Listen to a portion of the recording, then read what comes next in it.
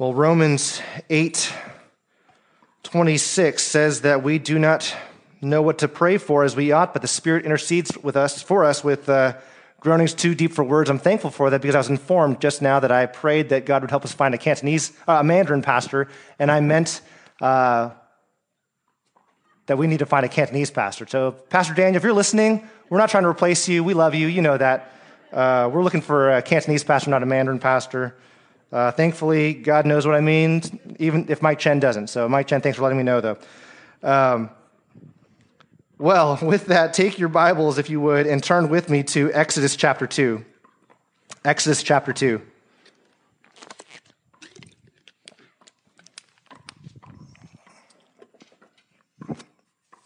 This is our third week in the book of Exodus now, and I realize that we have not seen one plague yet, not one statement of let my people go, not even a glimpse of the burning bush. What is taking so long?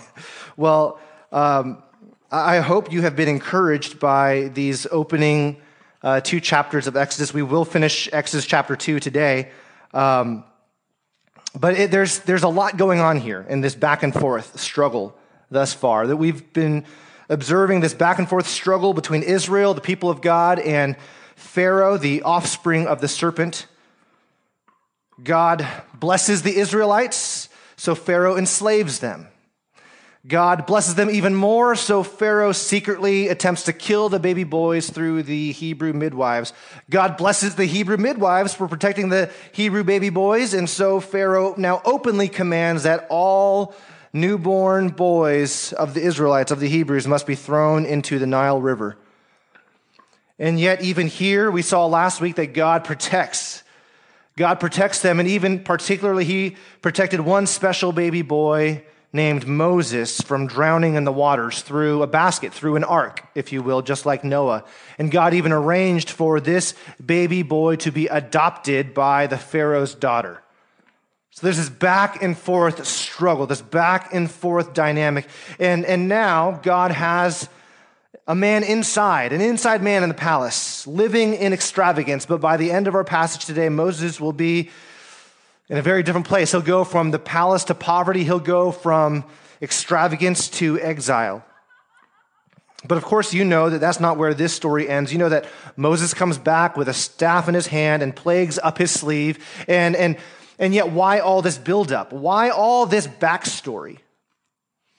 If we come to the Bible with the mindset that the Bible's boring, that it's irrelevant, that it gives way too much excessive and unnecessary detail, then our passage, Exodus 2, verses 11 to 25, won't seem to serve any purpose. It doesn't seem to have any benefit for us if we come at it with that kind of a mindset. But if we come to the scriptures humbly, asking God, why did you put this here?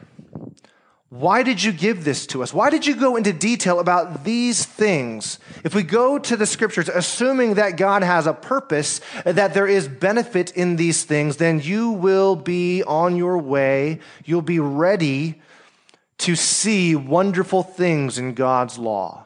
Even as Psalm 119 says, open my eyes that I may behold wondrous things from your law. The wonderful things aren't placed in there all of a sudden magically. They were already there. It's just that we need eyes to see them. So I hope that as you read the Bible, you would understand that we are not, that we ought not approach it as boring, filled with irrelevant, extraneous detail. Instead, it's given to us in perfection. Everything there is there for a reason, including our passage today. So in our passage today, we're going to follow Moses from the palace to poverty, from extravagance to exile. And as we do so, I want us to be deeply encouraged by the way that God is at work, by the way that God is at work in the background, behind the scenes. He's at work in spite of and even because of the struggles that Moses goes through, the struggles that Israel goes through. So as we see what God did in the past for Moses, I hope that you would discover three ways that God works through our trials. We're going to look at how God did that historically for Moses, but that's going to give us some encouragement. So I want us to see three ways that God works through our trials. I'll just give them to you up front real briefly here. God proves us through trials. God prepares us through trials, and God remembers us in trials. So the first way that God works through our trials is this: God proves us. He proves us through trials. He demonstrates what's inside us through trials. That's going to be found in verses 11 to 15. Now, before we read that, let me just refresh your memory and set the scene here, right? Because of the providence of God and the pity of Pharaoh's daughter, Moses is saved. He's adopted into the royal family, into the Egyptian royal family. He actually becomes, in an ironic way, he becomes the legally adopted grandson of the Pharaoh who tried to kill him, right? And remember, Moses' older sister Miriam was able to arrange to have Moses' mother, his own mother, nurse him and be paid for it, right? And we don't know for sure how long that process was where she nursed him. It's likely that Moses was raised by his mother in his own home, in his family, for the first 3 to 4 years of his life. We don't know for sure, but somewhere in that range. And after that, he was brought into the household of Pharaoh's daughter, where he was then educated at the highest levels, where he enjoyed the finest things of life. I mean, he was a prince in the most powerful nation on earth. Many years pass by, and then the story picks up again when Moses is 40 years old. It's interesting to notice sometimes that the Bible will slow down and give a bunch of detail in certain areas and then speed up over certain areas. So we get a lot about Moses' birth and how he was preserved, and it speeds up for a few decades, and now we come back to Moses when he is 40 years old. And we pick it up here in Exodus chapter 2, verses 11 to 15. Let me read that out loud for us. One day, when Moses had grown up, he went out to his people and looked on their burdens, and he saw an Egyptian beating a Hebrew, one of his people. He looked this way and that, and seeing no one, he struck down the Egyptian and hid him in the sand. When he went out the next day, behold, 2 Hebrews were struggling together, and he said to the man in the wrong, "Why do you strike your companion?" He answered, "Who made you a prince and a judge over us? Do you mean to kill me as you killed the Egyptian?" Then Moses was afraid and thought, "Surely the thing is known." When Pharaoh heard of it, he sought to kill Moses. But Moses fled from Pharaoh and stayed in the land of Midian, and he sat down by a well. So one day here, Moses decides to go out and see what it's like for the enslaved Hebrews. Apparently, he knows that he was adopted and that he was, in fact, a Hebrew as well. Perhaps it's because he remembers growing up in his mother's home, or perhaps it's because his adopted mother, the Pharaoh's daughter, kind of explains some of his background. Here's why you maybe look a little bit different. Here's maybe why you remember some things strange happening when you were 3 or 4 and you moved to this new home. Whatever the reason, Moses was aware that he was a Hebrew. And he goes out, it says, to his people. He goes out to his people. He identified with them. He knew they were his kin, his flesh and blood. And it says he looked on their burdens. So as he looked upon them, he's going out among his people and he sees their burdens. He sees the affliction, the oppression, and he felt a connection with them. He looked on their burdens all of a sudden with a renewed compassion. We don't know for sure. Perhaps he had felt this way or that before, but he had somehow managed to keep it under wraps. But this time, this day, he goes out and his heart is stirred. These are my people. These are my people. I see their burden, and not only do I see it in general, kind of the big picture, he looks out and sees they're being oppressed, but then he sees this specific instance where he sees an Egyptian beating a Hebrew, one of his people. Again, it repeats it, one of his people. There's this emphasis. He is identifying with them. Now, at this point, Moses had 2 choices. He could turn a blind eye. He could turn a blind eye and continue identifying with the Egyptians and thus continue to enjoy untold, unimaginable riches and luxuries. And how easy would that have been? I saw it, but you know what? That's not me. That's not my life. They're not my people anymore. I've been adopted. He could have turned a blind eye. That's one choice. The other choice would be to intervene, to step in, to identify with the oppressed Hebrews, to identify with his people, and thus to forsake his royal upbringing, to forsake all of the treasures that he had, and to throw in his lot with the slaves. Those were his choices.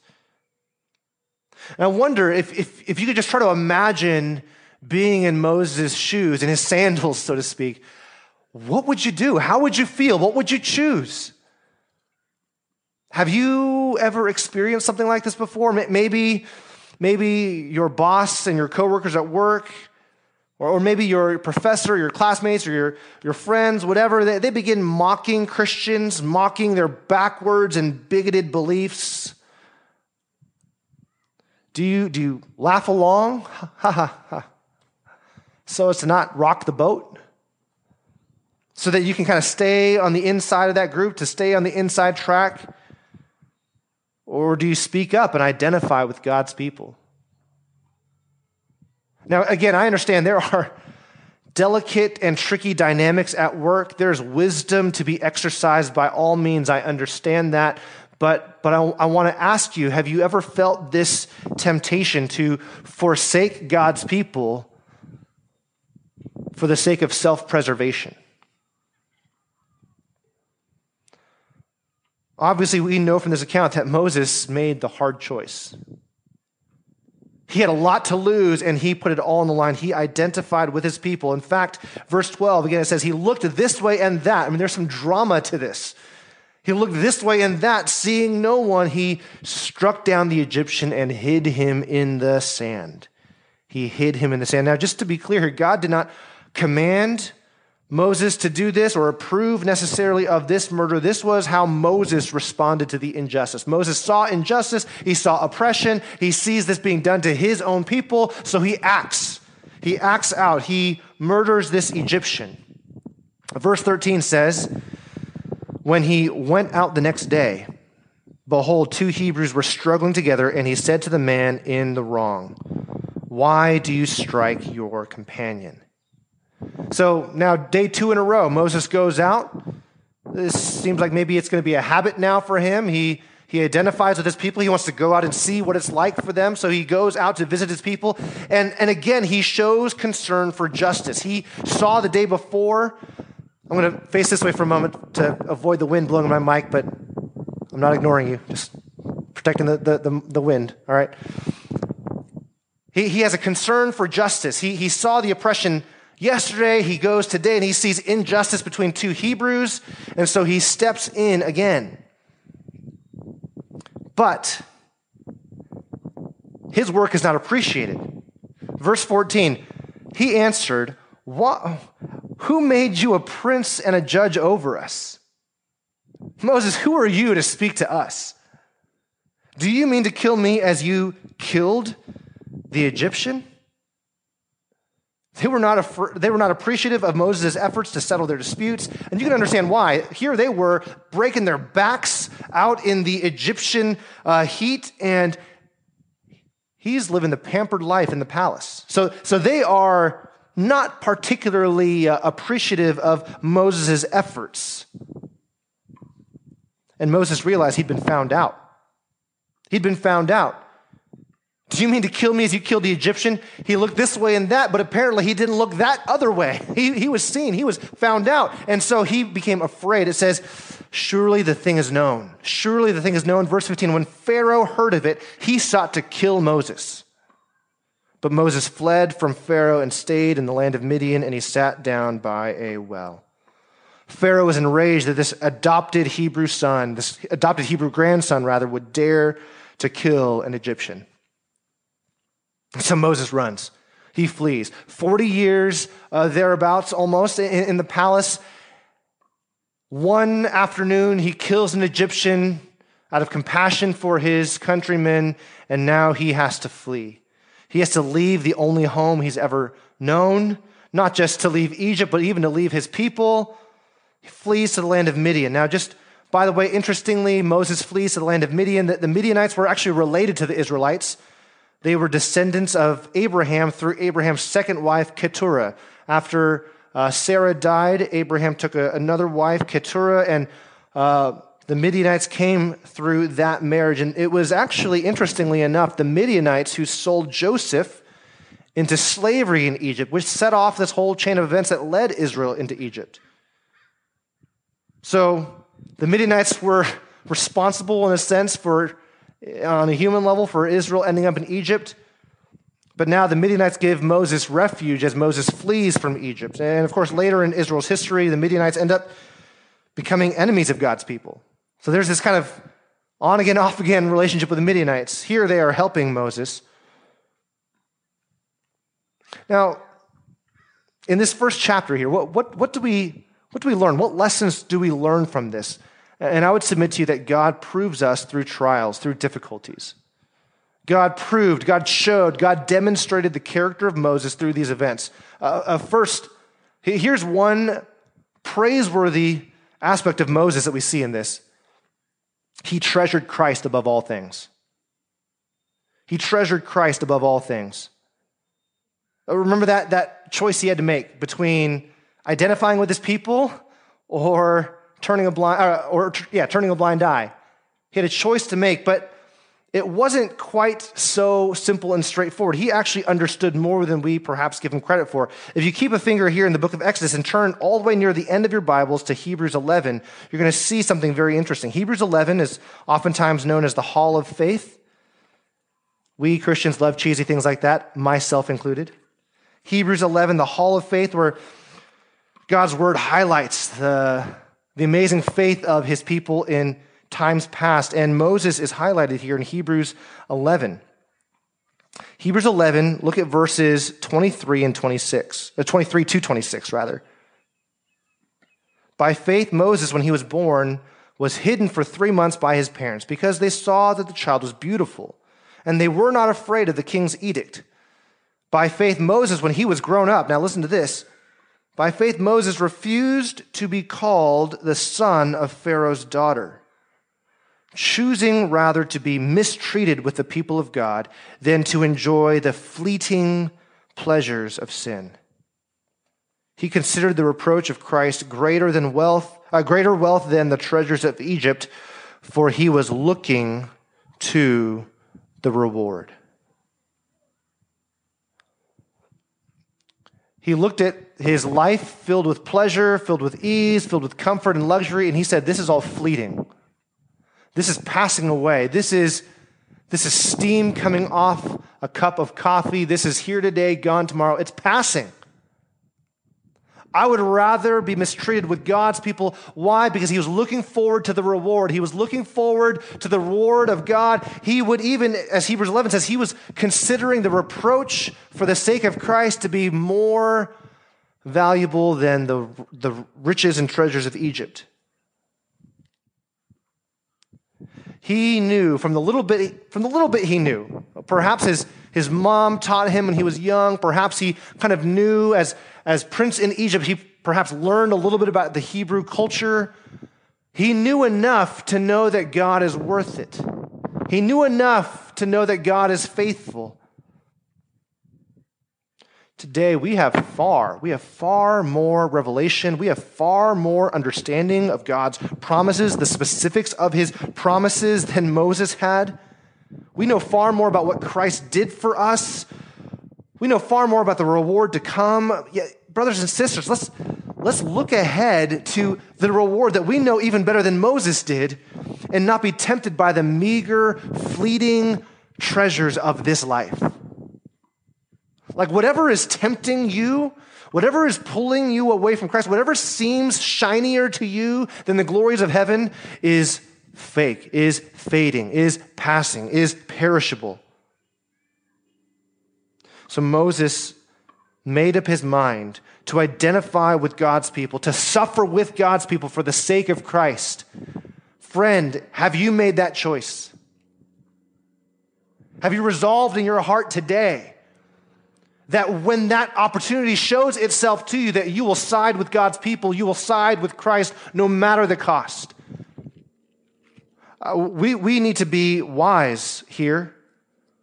We are living in a time when there's a huge cultural transformation, which I'm sure you are aware of. Being a Christian, being one who believes in God's word is not going to be praiseworthy, is not going to be acceptable. If your goal in life is to be liked, then you will not remain a Christian. If your goal in life is to be liked, to succeed, to get the praises of man, you're in for a rude awakening. We have to settle in our hearts today, is Christ worth it? Is Christ worth it? It's Philippians 1:29.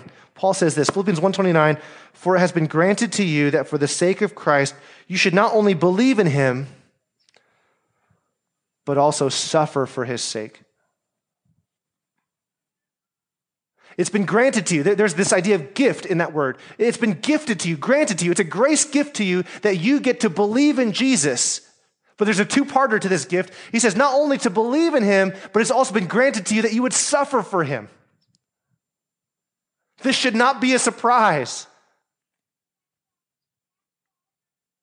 If you want to follow Christ, it will not be easy. There will be a cost, but it is worth it, friends. It's later on in Philippians 3 that Paul says, I consider all things to be lost compared to the surpassing worth of knowing Christ Jesus, my Lord. He's worth it. He's worth it. And Moses knew that. Moses saw that. He started out in the palace and he chose to be mistreated with God's people. He chose to give that up.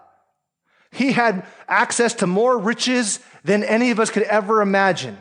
I mean, if your riches compare to that a little bit, talk to me later. I'd like to get in on that.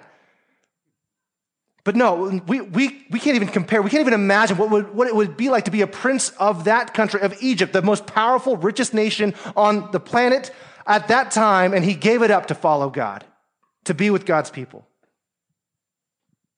Not only do we see this lesson from Moses' life that he treasured Christ above all things, we also see that these trials showed that Moses had a concern for justice. He had a concern for what is right. He had a concern for what is right, and again, the New Testament sheds some light on this for us. If you turn a little bit to the left from Hebrews to the book of Acts, Acts chapter 7, we see Stephen, the first martyr, talking about Moses in his sermon. Acts 7, verse 17 to 29. Acts chapter 7, starting in verse 17. And this is just kind of interesting. It gives us a little bit more context, a little bit more understanding, a full perspective on what's going on here. Acts 7, starting in verse 17. But as the time of the promise drew near. Remember, God had promised to Abraham, your descendants will have this land, but they're going to be enslaved first for 400 years, and they'll come back to this place. So verse 17 says, as the time of the promise drew near, which God had granted to Abraham, the people increased and multiplied in Egypt until there arose over Egypt another king who did not know Joseph. He dealt shrewdly with our race and forced our fathers to expose their infants so that they would not be kept alive. Speaking of the Nile, verse 20, at this time Moses was born, and he was beautiful in God's sight, and he was brought up for 3 months in his father's house. And when he was exposed, when he was thrown into the river, Pharaoh's daughter adopted him and brought him up as her own son. And Moses was instructed in all the wisdom of the Egyptians, and he was mighty in his words and deeds. Verse 23. When he was 40 years old, it came into his heart to visit his brothers, the children of Israel. And seeing one of them being wronged, he defended the oppressed man. He defended the oppressed man and avenged him by striking down the Egyptian. He supposed that his brothers would understand that God was giving them salvation by his hand, but they did not understand.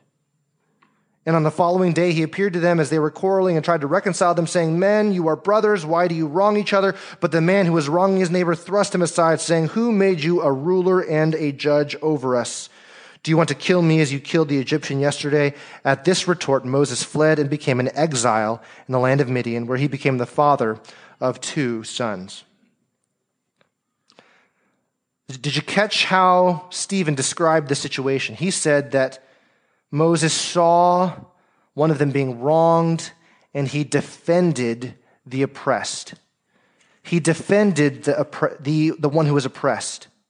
And he supposed that he was bringing salvation. He supposed that they would understand, "Don't you see, I'm here to rescue you. Stop resisting. I'm here to save you. I'm here to protect you. I'm here to deliver you. Don't you understand that?" Perhaps Moses knew about the promise that God had given to Moses. Perhaps to Abraham, rather. Perhaps he knew the promise. Perhaps he knew that the time for deliverance was coming. The time to throw off the shackles of slavery was coming. That they'd come back to their land in Canaan. Perhaps he knew. He supposed that the Israelites would understand. "Don't you know God has put me here for this purpose at this time, that I might save you by my hand." He had a concern for the oppressed. He had a concern for righteousness. He had a concern for justice. He had a heart of compassion. He could not turn a blind eye. These trials brought out and showed Moses' character in a special way, but perhaps you picked up on it. Moses not only showed a concern for justice, he not only showed that he valued Christ, but he also had this streak of self-reliance. He had this streak of self-reliance. He supposed they would understand that he was giving them deliverance. He was saving them by his hand. "No, Moses, you will not save them by your hand. Your efforts will not do.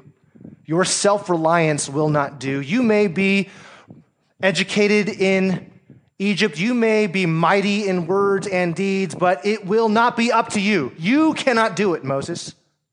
The most you can do is murder one Egyptian, hide him in the sand, and you can't even do that right." Moses failed because he relied upon himself. In his pride, he thought he could do this in his own strength, in his own way. He took matters into his own hands. But again, salvation would not come through Moses' hand, but through God's. And so these trials revealed good. It revealed Moses' love for God, his willingness to forsake the riches of Egypt. It also revealed his concern for justice and for the oppressed. It also, though, sadly revealed a pride, a self-reliance, a self-sufficiency in Moses. And this would have to be remedied if Moses would be useful to God.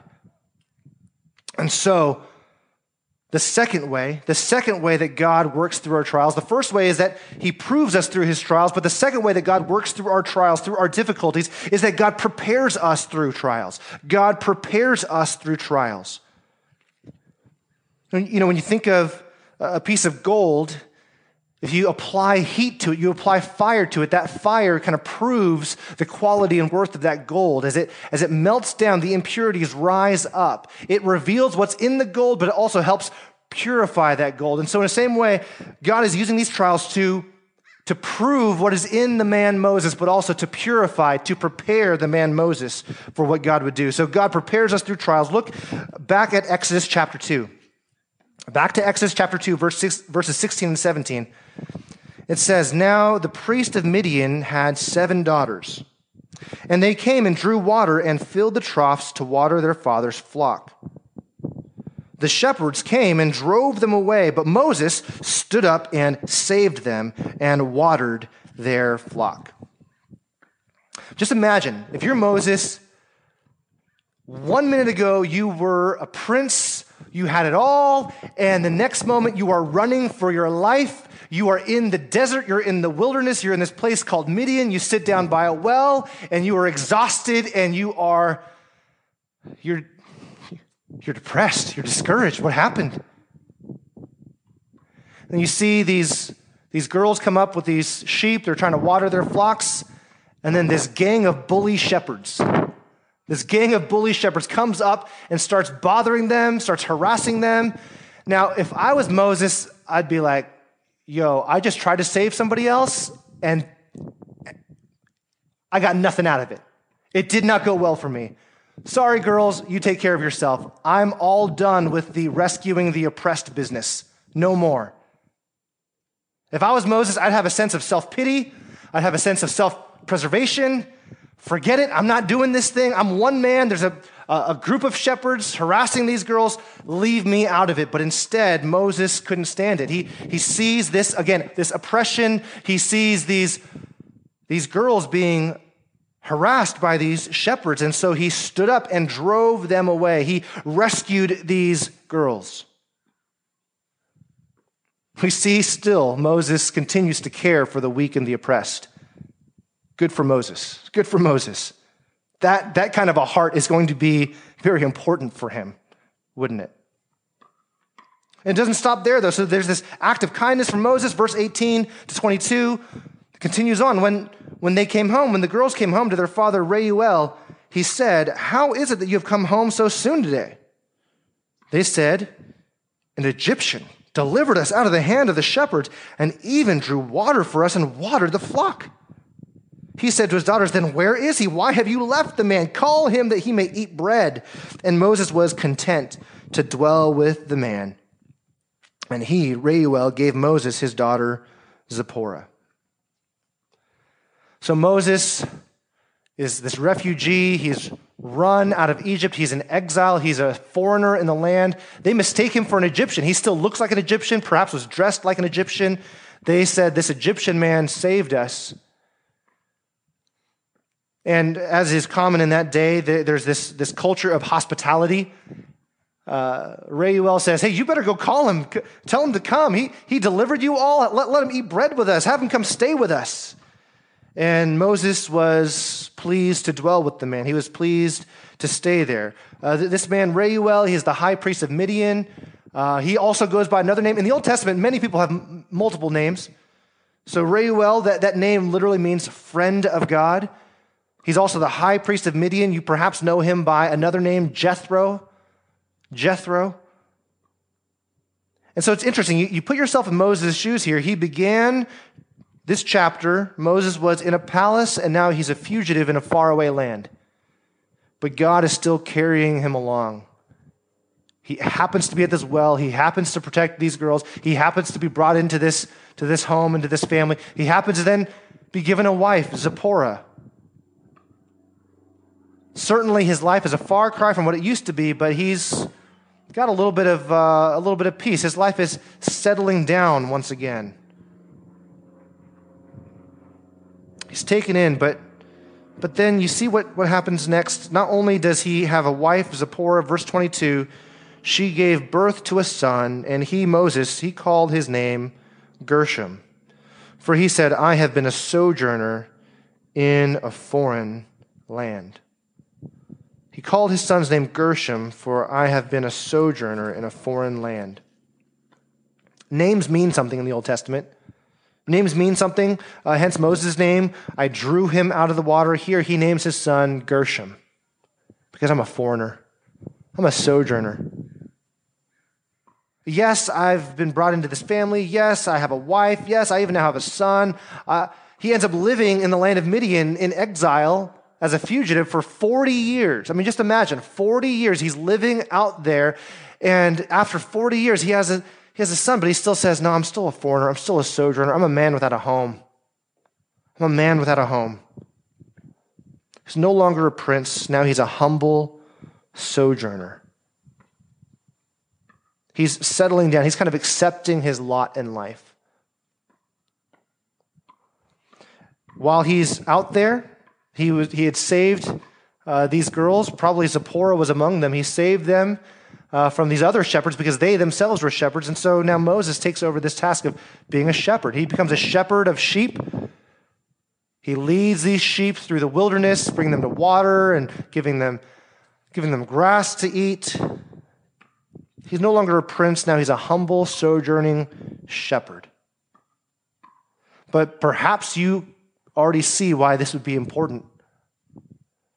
It would take a man of great humility to lead God's people.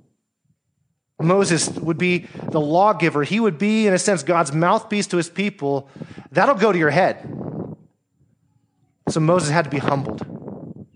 He had to understand what it was like to be on the outside, what it was like to be a sojourner, and also he learned how to be a shepherd, to lead to lead sheep through the wilderness, and that would help him to eventually lead God's people through the wilderness. This was by no accident. God had brought Moses out to the wilderness to humble him, to prepare him, to train him so that he would be useful. Friends, I hope you understand this as you consider Moses' life, as you consider God's preparation of Moses. God can use us in spite of our failures. I want to make sure you understand that. When you look at Moses' life, he's a murderer who ran away from home. He's living by himself, and God says, no, I can use you in spite of that. I can use you in spite of that. It's interesting. When you go through the Bible, seemingly every Old Testament saint is stained in some way, is marked by sin, even great sin. It's as if the Bible goes out of its way to tarnish the reputation of every Old Testament saint, to show you that even the Old Testament saints are not saved by their righteousness, they're not saved by being good, they're all fallen. I remember listening to a pastor say that he had asked a non-believing friend to start reading through the Bible with him, and after this friend had finished reading the book of Genesis, said, so, tell me what you think. And he said, well, I read Genesis, and I don't like any of those people. They're all terrible. Well, yeah, they are. God uses broken people. God uses spiritual failures. He uses sinners. God can use us in spite of our failures, and maybe I can twist it and say it a different way. God can use us because of our failures. God can use us because of our failures. Perhaps while Moses was in the palace, he was too high, too mighty, too proud to be used by God. Perhaps he would have to be broken. Perhaps he'd have to be humbled, like a wild horse, a wild stallion that is useless for man because he's not yet been broken. All this power, all this strength can't be used until that horse is broken. Then that power comes under control. It can be directed, can be used. Moses had to be humbled. God uses us in spite of our failures. Oftentimes, God uses us because of our failures, because of our weaknesses. That's the way God loves to work. He loves to choose the weak, the one who has no reputation. He loves to choose the foolish so that he gets the glory. I mean, sometimes when we're tempted to be proud, like, God uses me. It's like, well, you remember God uses the weak, right? God uses the foolish. God uses the things that are not to shame the things that are wise, to shame the things that are strong. That's how God loves to work. If you were guessing who God might use, a prince in a palace or a failure in a foreign land, I would have gone with the prince, but God says, no. This one who understands what it is to be a sojourner, who understands what it is to be an exile, this one is the one I will use. He had to be broken. God says in 2 Corinthians, he loves to display his power through these jars of clay. We're earthen vessels. We're jars of clay so that the power of the gospel is seen. It's not in us. It's not that we're so great. We're just jars of clay, but the gospel is what's powerful. The gospel is what's powerful. The gospel is what's good. So that God gets the glory, not us. So how does God work through our trials? He works through our trials by proving us through those trials, by preparing us through those trials. And lastly, briefly here, God remembers us in trials. God remembers us in trials. Look at Exodus chapter 2, verse 23. During those many days, the king of Egypt died, and the people of Israel groaned because of their slavery and cried out for help. Their cry for rescue from slavery came up to God, and God heard their groaning. And God remembered his covenant with Abraham, with Isaac, and with Jacob. God saw the people of Israel, and God knew. Verse 23 there says there's a new Pharaoh, but same problems. There's no relief for God's people. So for the first time in the book of Exodus, perhaps they cried out at other times. We don't have that recorded for us. For the first time in Exodus, it says here the people cried out for help, and this cry for help came up to God. Interestingly, I don't want to read too much into this, but it is interesting here. It doesn't say they cried out to God. They just cried out for help. Somebody, anybody, and this cry came up, and it came to God. God was listening. God was listening. Even though it doesn't sound like they particularly were crying out to God. They weren't particularly crying out to God to keep his promises, but God had remembered his promises, and God would keep them. God heard. God listened. And so it says in verse 24, it's these verbs that just come one after another. There's something so beautiful about this. God heard their groaning. God remembered his covenant with Abraham, with Isaac, with Jacob. God saw the people of Israel, and God knew. He heard, he remembered, he saw, and he knew. For 400 years, Israel had been enslaved. For 400 years, they were wondering, where is God? And God was at work in the background, and now God is getting ready to step forward. He heard their prayers. Even when they didn't know how to cry out to him, he heard. He remembered his promises. Well, what does it mean that God remembers? I mean, this is just so interesting. Some of you who maybe were in the Wednesday night study a couple weeks ago, we talked about this briefly. God is omniscient. He can't forget, right? If God forgets anything, he ceases to be omniscient. He ceases to be God. God knows all things, so he cannot forget. So what does it mean for an omniscient God to remember? For God to remember means that he acts on what he knows. He acts on what he knows to be true. In Genesis, when Noah was in the ark and they were on the floodwaters, it says that God remembered Noah. It's not like he forgot about him. I mean, there were only 8 people left alive in the world.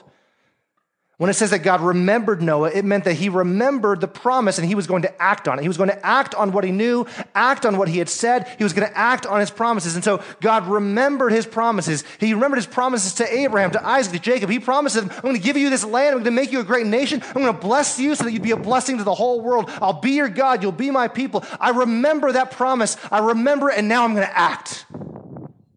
I'm going to act. He remembered his promise. But it's not just that he remembers his promise in some cold way, like, oh, I guess I signed myself to that contract. I better do it. No, it said he saw their pain. He saw their pain, and God knew. And it's so interesting. It doesn't say God knew their pain. He knew their sorrows. He knew their cries. It didn't say that he knew them and their names or whatever. It just says he knew. There's just this breadth, this blanket statement. God knew. What did he know? He knew everything. He had not been far off. He had been present this whole time. He heard, he remembered, he saw, and he knew. There is an intimacy here. There's a closeness here. There's a personalness to this. Do you feel it? Do you sense that? This chapter ends with so much hope. There's hope beyond hope here because God now is in the picture. He had been working behind the scenes, behind the curtains. He's doing stuff. He's pulling strings. He's getting things ready. And now the moment has come. It's ready. The time has come for him to pull back the curtains and say, here's what we're going to do. He had not been absent. He had not been gone. He'd been planning this all along. You know, it's interesting. Israel was in slavery for 400 years. For 400 years. And they didn't know exactly how or when God was going to deliver them. I mean, certainly they should have known from his promise to Abraham, but it seems many of them forgot. For 400 years, they were suffering as a people. Moses would go on to be in exile in Midian for 40 years himself. 40 years, feeling like he had been disappointed by God, cast out. We get to stand on this side of things, and we know that God was at work all along. God was doing something all along. They didn't know. Israel didn't know. Moses didn't know. We get to sit here, and we have the the luxury of knowing these things and saying, well, just hold tight, Moses, hold tight, Israel, God's coming. But for them, they didn't know. And I wonder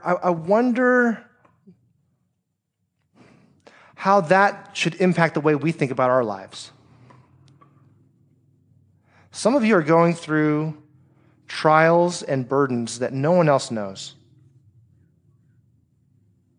Some of you have gone through so much pain physically, emotionally, spiritually. Some of you have gone through so many things that are so hard, you don't even want to talk about it with others because it's so painful.